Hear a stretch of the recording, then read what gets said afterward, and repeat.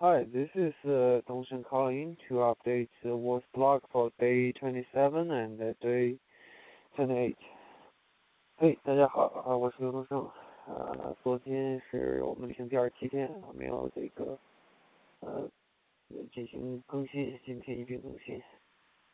今天是2009年12月14日，我们旅行的第28天。昨天是第27天，但是我们休息一天，所以今天的方位没有跟前天一样啊。今天我们旅行到南纬85度26分832秒，西经87度37分092秒。今天走了8小时，一共14.9海里，将近15海里。昨天休息一日，实际上因为走了3个星期都没有完整的休息，所以大家都还是很疲劳的，所以我们决定休息，不是决定休息一天，就是按照计划休息一整天。上午大家大概睡到9点半10点，然后爬起来吃东西，吃好东西之后呢，每个人都在修理自己的东西，好像一天都在修理。我主要是把我的风镜修理了一下，因为它总是起雾，所以重新把它拆下来，就下面有一块就是盖到鼻子和嘴的地方，重新拆下来，然后重新缝上去，花了2个多小时。同时又把帐篷里面的一角修了一下，缝了一下。同时发现我的这个睡觉的这个垫子有点漏气，折腾2小时也没找出来到底哪漏气，后来就放弃了，反正还好不算太漏，也就先这么用着吧。对，所以基本上昨天是一天都在休息，但是感觉还是很好的。对，至少身体恢复一下，对体力是比较帮助的。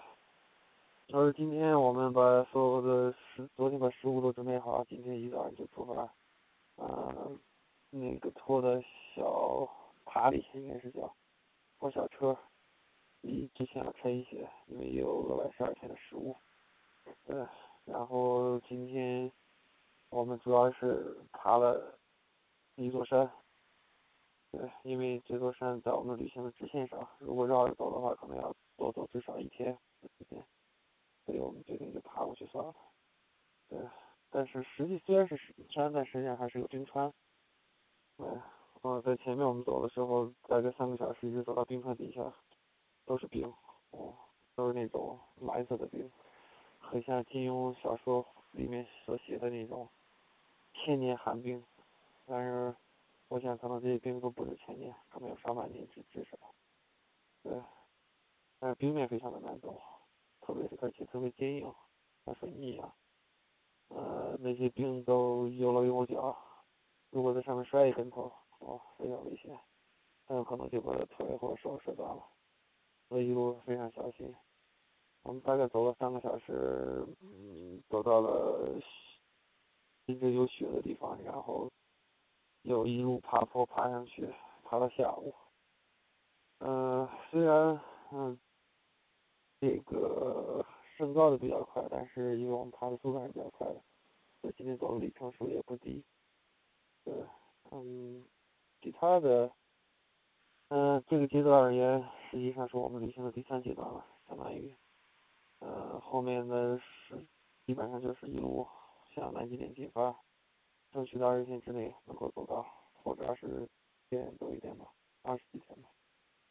OK，谢谢大家的收听，今天就更新到这儿。我会继续每天把我们的情况向大家进行介绍。OK，谢谢，拜拜。